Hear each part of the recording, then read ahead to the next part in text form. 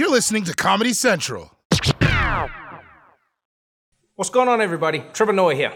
Welcome to another episode of the Daily Social Distancing Show. It is now day 18 of staying at home to prevent the spread of coronavirus. And here's your quarantine tip of the day. I know these have been helping you live your life. If you crank up the thermostat high enough, just turn the temperature way up, and then look directly into your light bulbs. It's basically like you're at the beach. You're welcome. Anyway, on tonight's episode, Dr. Fauci gets a security detail. We talk to Bill Gates about fighting coronavirus, and America has moved on from toilet paper, and now they're hoarding guns. So let's get into it. Welcome to the Daily Social Distancing Show. From Trevor's couch in New York City to your couch somewhere in the world. This is the Daily Social Distancing Show with Trevor Noah. Ears Edition. Let's kick it off with some good news. Like everyone right now, scientists around the world are no longer thinking about anything other than the coronavirus. In fact, many scientists have dropped almost all other research and are only focusing on cures and treatments for COVID-19, which I think is great, because I think scientists were too busy working on random shit anyway. You know, there's always that one random scientist where you read a headline like, "New study says ducks can only live for 2 seconds in space." We didn't need to know that, Mr. Scientist. Who is even doing that experiment? How did you even get money for this? And scientists aren't just dropping other research. They've decided that they're going to be putting cooperation ahead of competition. And they're going to share research immediately rather than waiting like they normally do for months to publish their results and then get the credit for themselves, which makes perfect sense to me. This is not the time to worry about credit, right? And trying to get credit for stopping coronavirus is a waste of your time anyways. We all know President Trump is going to take the credit no matter what happens, so you might as well just relax. You'll be like, "Really, Trump? You did it? You're damn straight. How did you do it?" "I put the thing in the thing, and then boom, it disappeared." And some of this research is coming from an unlikely source. Yeah, one of the companies who has announced a possible breakthrough in vaccine developments is the cigarette giant British American Tobacco. Yeah, those guys. They claim that proteins extracted from tobacco plants could lead to a cure for coronavirus. And you know what? I'm not surprised. They spent years destroying people's lungs. Of course, they know what it's all about. Coronavirus is basically their competition. This is one of those, to catch a killer, you gotta be the killer. It's like the Hannibal Lecter of coronavirus. So scientists are teaming up. Tobacco companies are trying to do something good for a change. But in not so good news, there are now nearly 1 million coronavirus cases around the globe. The number keeps going up. And here in the US, yesterday's death toll was over 1,000, the highest yet. And those aren't the only bad numbers. A record 6.6 million Americans filed for unemployment last week. Yeah, 6.6 million people filed for unemployment. And I know it can be hard to wrap your mind around numbers like that. But just look at this graph that came out showing the spike in job losses. You see that? Look at that spike. You've never seen anything like it. It looks like unemployment overdosed on Viagra and then got one of those 4-hour boners where you have to call a doctor.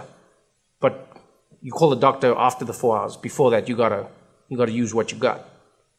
And that's not the only record being set right now. Over the past month, 3.7 million people have tried to buy guns. Yeah, the highest number the FBI has ever recorded. So during this pandemic, the two things people in America want the most are guns and toilet paper, which makes sense, because if I see someone carrying a gun, I shit myself. And I'll be honest with you, I don't know why stocking up on firearms is going to help you in the middle of a pandemic. If you want to protect yourself from outsiders, you don't need a gun, people. Think out of the box. You just need a recording of someone coughing on a loop. Yeah, you just play that in your house all night. Someone comes in the window. Nah, I'm not messing with this house. Now, there is one person out there who actually does need more protection right now. Dr. Anthony Fauci. The man whose calm leadership during this crisis has won him the respect of all intelligent people and President Trump. And according to reports, Dr. Fauci has now been assigned a security detail because of threats that are being made against him, which is insane. Why would you threaten Dr. Fauci? And authorities aren't sure where the threats are coming from, but police have released a sketch of a potential suspect. And I don't know who it is because of the glasses, but that face looks familiar. Now, unfortunately, getting threats is fairly standard for anyone in the public eye. But what's not standard is that Dr. Fauci is also receiving lots of, quote, unwelcome communications from fervent admirers. Yes, that's a nice way to say that your groupies are crazy. And who would have thought one day we'd be living in a world where the whole planet would be grounded and an epidemiologist would be the hottest man on earth? People are just like, I gotta get me some of that Fauci. You know he got the vaccine, girl. He is the sexiest man on the planet. Who's sexier than Fauci? No one's sexier. If People magazine doesn't put him on the cover, they're wasting their lives. Now, as the corona cases continue to grow, more and more governors around America are announcing their own belated stay-at-home orders for their states. They're staggering them out. Yesterday, after weeks of resisting, the governor of Florida, Ron DeSantis, finally announced a lockdown for his state. And he did it on April Fool's Day. So Florida is officially locked down, which means Mickey Mouse and all of his friends will have to work from home, which I think is perfect for Donald Duck. That dude has never worn pants. He was born for the teleconferencing life. You think anybody's wearing pants? Are you wearing pants? You wear pants in your... I don't wear pants. I would stand up right now. But you're not ready. I'm also not ready. I didn't think about that before I started telling that joke, but I'm not wearing pants and I'm not ready. Oh, Georgia's another place that instituted a stay-at-home ban.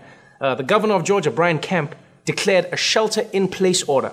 And he explained the reason that he didn't do it sooner is because he just found out that asymptomatic people can spread the virus. Yes, that's what he says. He says he just found out that people who don't show any symptoms can also spread coronavirus. He just found that out. Yeah, and that's something that has been known widely for months. Yeah. How can a governor be so far behind the curve? A governor. Well, I just picture him now, watching season 3 of Westworld. Like, guys, I'm starting to think that some of these people might be robots. I don't know. Something about them. But let's move on. Because earlier today, I talked to someone who, unlike the governor of Georgia, actually does know a lot about the coronavirus, Mr. Bill Gates. So check it out. Bill Gates, welcome to the Daily Social Distancing Show. It's great to be on. Let's jump straight into the first question that everybody would want me to ask. You delivered a TED Talk where you predicted pretty much what is happening now. Now, thanks to the world we live in, that has sprouted a bunch of conspiracy theories, everything from Bill Gates invented this virus to prove himself right, or he knew it was going to happen and that's why he said it. Was that TED Talk about this virus, or was that a hypothetical that has now come true?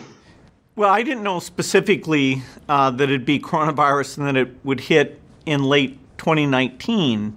But the goal of the talk was to encourage governments to make the investments so we could respond very quickly and keep the case numbers very, very low.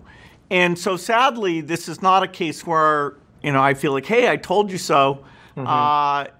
Because we didn't use that time when it was clear as the biggest threat to kill millions of people, to have the diagnostic standing by, to be ready to ramp up a vaccine factory. A few things were done. Some countries, our foundation funded some work that will help with the vaccines now, will help with the diagnostics, but most of what was called for, particularly in a New England Journal of Medicine article I did that went into way more specifics than I could in a short TED Talk, those things didn't get done, and so that's why it's taking us a long time to get our act together faced with this threat. Here's a question I have as an individual. How is it that you, as a non-government, knew this information and knew that it needed to be acted on, and governments and organizations that are specifically tasked with protecting people from this very thing either didn't have the information or ignored it? What do you think happened there? Because I know you interact with governments, you talk to organizations like the CDC, like the WHO. What went wrong? Well, there are lots of individuals who were as worried as I was. People like Dr. Fauci, who've been through various epidemics. And so when we had Ebola, Zika, SARS, MERS, we were lucky that they didn't transmit very easily. They weren't these respiratory viruses where somebody who's not very symptomatic and is still walking around can spread the disease in some cases to literally dozens of people. So the respiratory transmission, particularly because world travel is so intense, that's where I show the simulation in that speech and say, this keeps me up at night more than even war, which is no small thing. And yet, in terms of being systematic about, okay, let's run a simulation and see how would we reach out to the private sector for tests or ventilators, and what kind of quarantine would we do? And as we enter into this, we haven't practiced at all. And so you can see it's, every state is being forced to figure things out on their own. And it's very ad hoc. It's not like when a war comes and we've done, 20 simulations of various types of threats, and we've made sure that the training, communications, logistics, all those pieces fall into place very rapidly. You are in an interesting position where, in many ways, you are an expert on this topic because of the work that you now do in philanthropy. Your goal has been to eradicate malaria across the globe, focusing in Africa. You work with infectious disease, you work with experts in and around infectious disease. When you look at the coronavirus as it stands now, it's happened, leaders acted late, but what do you think needs to be done going forward? You wrote an interesting op-ed about this, but what do you think we need to do from the ground up, from the people to the leaders to the private sector? Well, the main tools we have right now are the behavioral change, the social distancing, which often means staying at home most of the time, and the testing capacity to identify who in particular needs to get isolated, and then testing their contacts to make sure that we can catch it so early that a lot of people who get sick don't infect anyone else. Now, so our foundation is engaged in projecting what's going to go on, the modeling. Our partner IHME is, telling each state what they should think about in terms of ventilators and capacity. Further on out, the work we're doing now to find a therapeutic, a drug to reduce the disease, to cut the deaths down, we're hopeful that even in 6 months, some of those will have been approved. But the ultimate solution, the only thing that really lets us go back completely to normal and feel good about sitting in a stadium with lots of other people, is to create a vaccine and not just take care of our country, but take that vaccine out to the global population, and so that we have vast immunity, and this thing, no matter what, isn't going to spread in large numbers. You have a unique vantage point in that you have been communicating with various governments around the world in and around their COVID-19 response, what they plan to do and what they haven't done thus far. Which countries do you think we should be looking to for models that work? And can we apply those models to a larger country like the United States? So, many people say Italy and Korea, yes, have their numbers, but they can't necessarily be applied to America. Is that true or not? Or is there a model that does seem to work and should be followed for everybody? Well, countries have differences. South Korea did get a medium-sized infection, but then they used testing, enforced quarantine, contact tracing, and really bent the curve, even though it looked pretty scary there for a while. The epidemic in the United States is more widespread than it ever got in South Korea. So we're like the part of China, Hubei province, where a lot of the cases were in one city, Wuhan. And the U.S. and China are different. The lockdowns that we do won't be as strictly enforced, but they are very, very important. The way we do contact tracing won't be as invasive, and so won't be quite as perfect. But it is very good news that China, although they're maintaining a lot of measures, they are not seeing a rebound. They're not seeing cases coming back, even though they are sending people back to the factories and sending people back to schools. And So thank goodness, if we're seeing a big rebound there, the idea you could keep it under control would, once you have a large number of cases like the U.S. does and many countries in Europe, then it would seem almost impossible. So it can be done. China ended up with 0.01% of their population infected. Our goal is to stay so it's only a few percent, so at least the medical penalty isn't gigantic, even though the economic penalty will be very large. When you look at that balance between the economic penalty and the human penalty, there are some who have argued that the economic penalty will over time equal the human penalty. Now, you are one of the few people in the world where you actually have enough money to tell us about whether or not an economy shifting in this way or another way is going to cause mass deaths.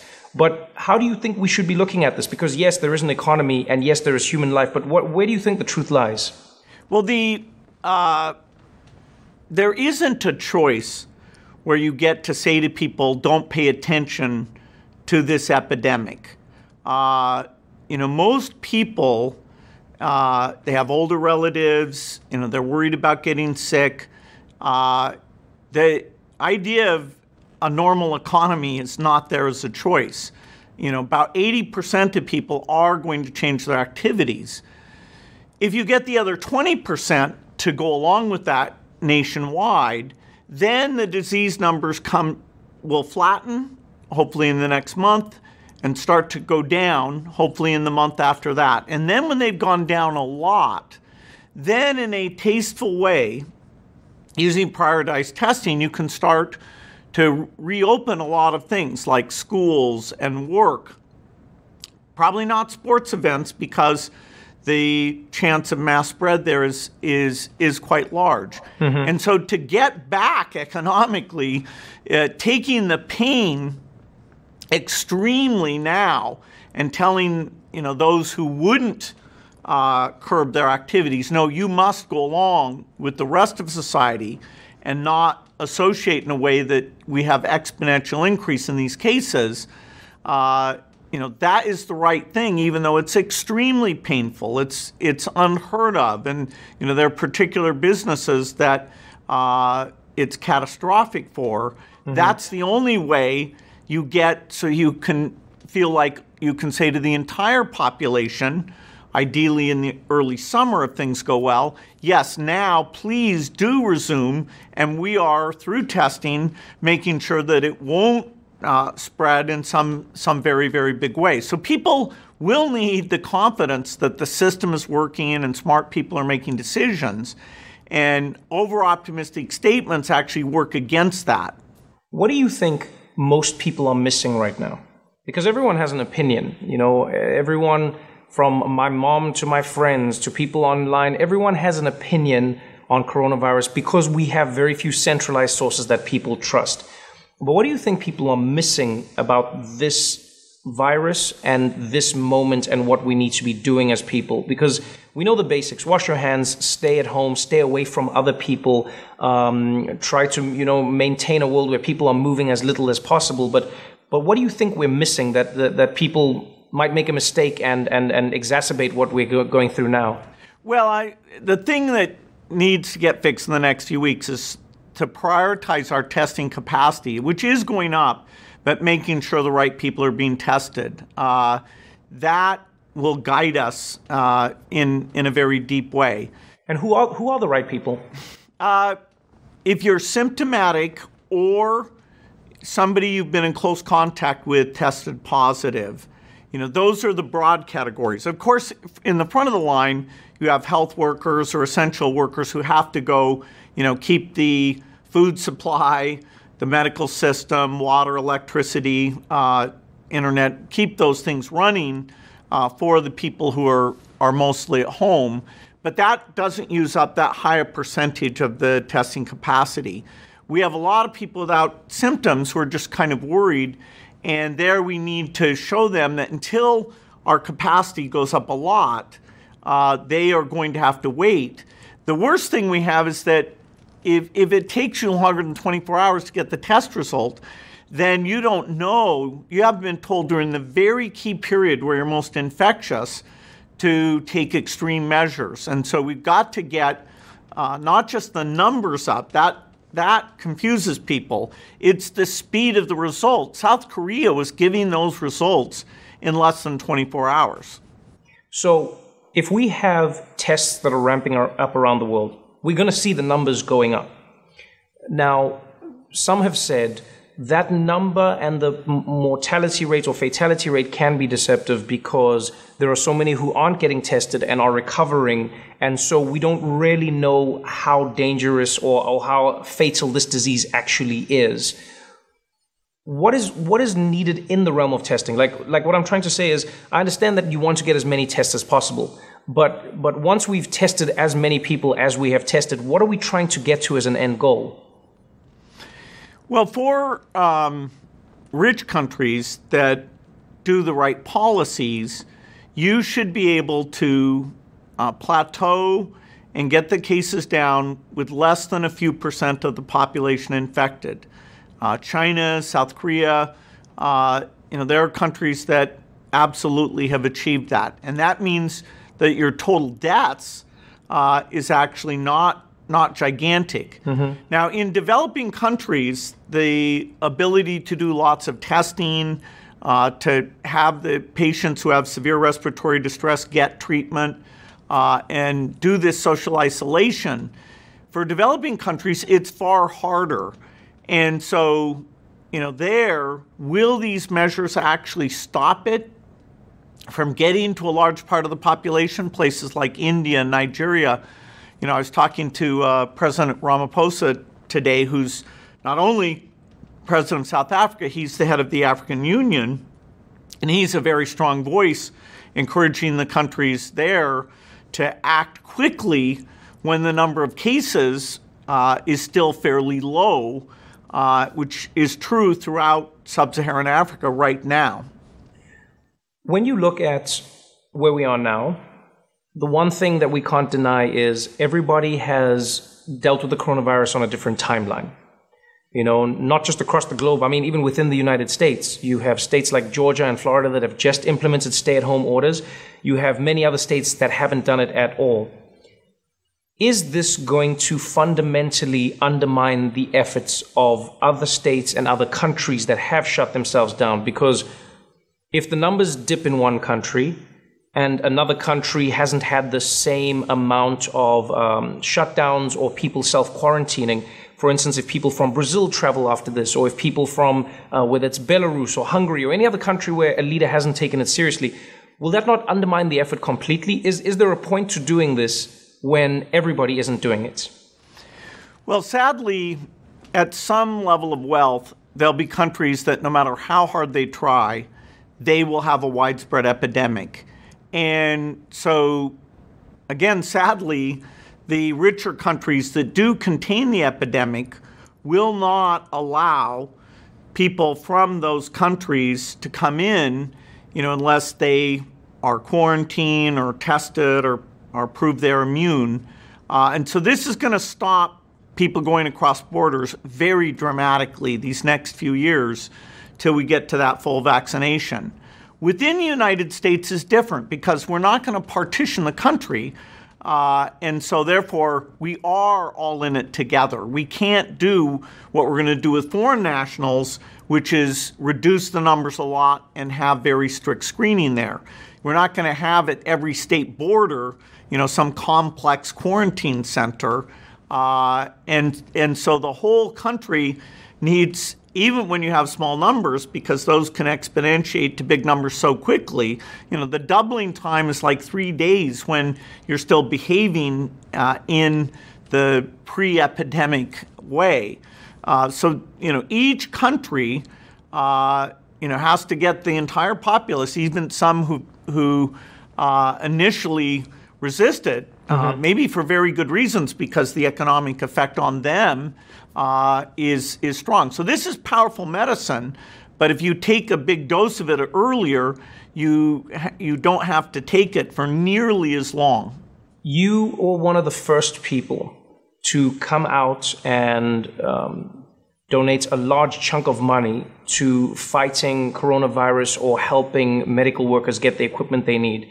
I remember the last I read it was yourself and your wife Melinda who had pledged over $100 million. It seems, though, that money isn't able to fix this problem. It seems like governments around the world are trying everything they can, but it doesn't seem like it can be fixed. What are you hoping to achieve in this moment in time? Well, if we get the right testing capacity, you can change by literally millions the number who are infected. And governments will eventually come up with lots of money for these things, but they don't know where to direct it. They can't move as quickly. And so because our foundation has such deep expertise in infectious diseases, we've thought about the epidemic. We did fund some things to be more prepared, like a vaccine effort. Our early money can accelerate things. So, for example, there's of all the vaccine constructs, the 7 most promising of those, even though we'll end up picking at most 2 of them, we're going to fund factories for all 7. And just so that we don't waste time in serially saying, okay, which vaccine works, and then building the factory. Because to get to the best case that people like myself and Dr. Fauci are saying is about 18 months, we need to do safety and efficacy and build manufacturing, and they're different for the different constructs. And so we'll abandon, it'll be a few $1 billion we'll waste on manufacturing for the constructs that don't get picked because something else is better. But a few billion in the situation we're in, where there's trillions of dollars, that's 1,000 times more, trillions of dollars being lost economically, it is worth it. And normal government procurement processes and understanding which are the right 7, in a few months, those may kick in. But our foundation, we can get that bootstrapped and get it going and, save months because every month counts. Things can reopen if we do the right things in the summer, but it won't be completely normal. You'll still be very worried. We may decide masks are important, although right now they're in short supply for health workers, so people should not go and hoard those. But the capacity of that can be brought up, so it may be something that, like China today, everybody who's walking around is wearing one of those. So we'll have a lot of unusual measures until we get the world vaccinated. 7 billion people, that's a tall order, but it is where we need to get to, despite a lot of things in between now and then, to minimize the damage. You predicted this pandemic almost to a T, and maybe it was because we were dealing with other things at the time. We didn't really pay that much attention. Is there anything else you want to warn us about now that we should be looking forward to? Is there anything else that keeps you up at night? Well, this is a naturally caused epidemic, and as bad as it is, it looks, if you have reasonable treatment, to have a 1% fatality. There could be epidemics that are worse than that, including ones that aren't naturally caused, that are a form of bioterrorism. But one thing I feel good about is this is such a big change to the world that this time it won't be like Ebola, which was just there in West Africa or Central Africa. This time, the tens of billions to have the diagnostic standing by, the vaccine manufacturing standing by, this time we will get ready for the next epidemic. Well, I hope your words are prophetic once again. Thank you so much for your time. Good luck in all of your work, and stay healthy out there. We need you. Hey, thanks, Trevor. Hopefully we'll be playing tennis again soon. You bet. Looking forward to it. Thank you so much, Bill Gates. And by the way, I texted you my Venmo account. When we come back, we have an exclusive look at the first movie that's being made about the coronavirus.